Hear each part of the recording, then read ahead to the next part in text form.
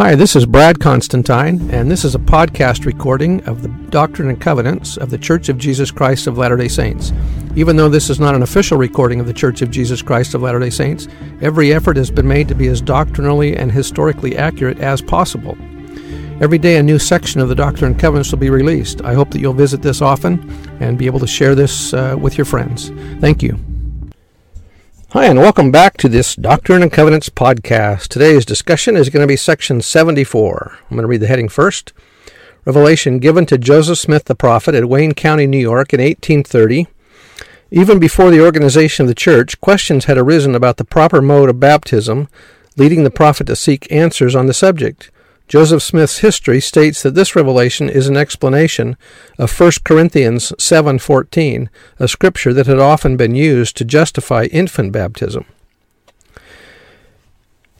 So verse 1, For the unbelieving husband is sanctified by the wife, and the unbelieving wife is sanctified by the husband. Else were your children unclean, but now are they holy. This notion, which represents a false tradition among the Jews, is currently used by many Christian commentators as a justification for infant baptism. If Paul, who made it plain that he was speaking by way of personal opinion and not by way of revelation, was intimating that a child would be unclean and thus unholy if not born to at least one Christian parent, he was clearly in error. That was by Joseph Ely McConkie. It will be helpful in the King James Bible.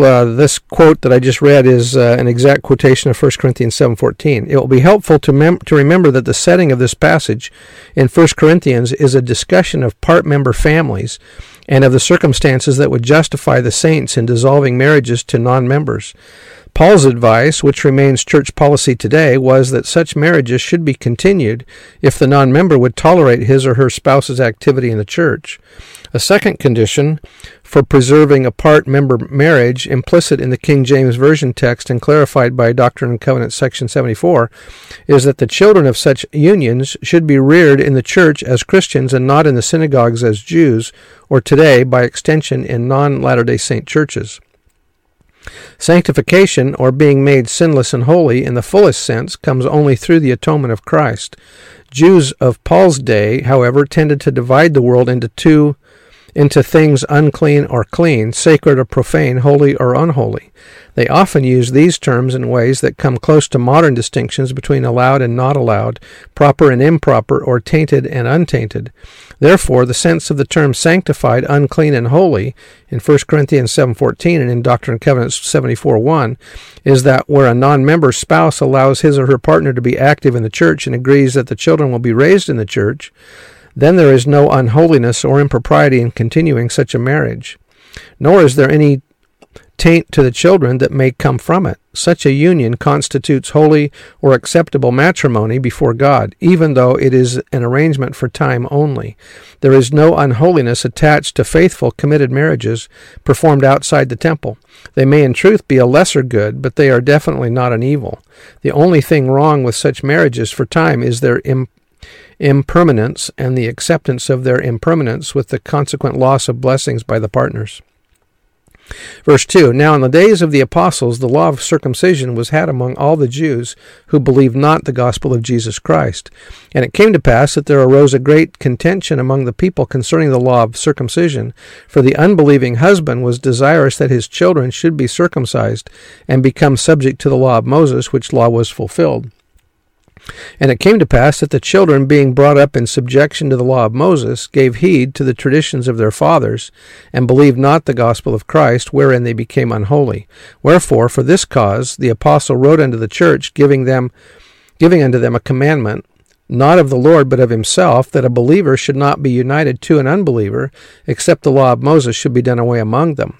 Here, Joseph Smith seeks and receives understanding relative to an expression of the Apostle Paul that is, at best, difficult for the modern reader to understand.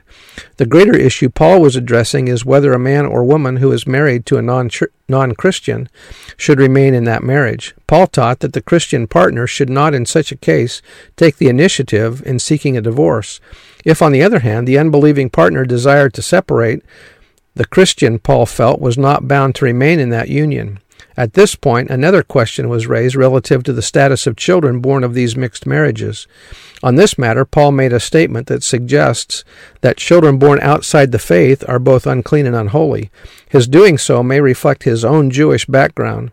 The Jews considered a child as born out of holiness, whose parents were not proselytes at the time of the birth, though afterwards they became proselytes. On the other hand, they considered the children of heathens born in holiness, provided their parents became proselytes before the birth. All the children of the heathens were reported unclean by the Jews, and all their own children holy.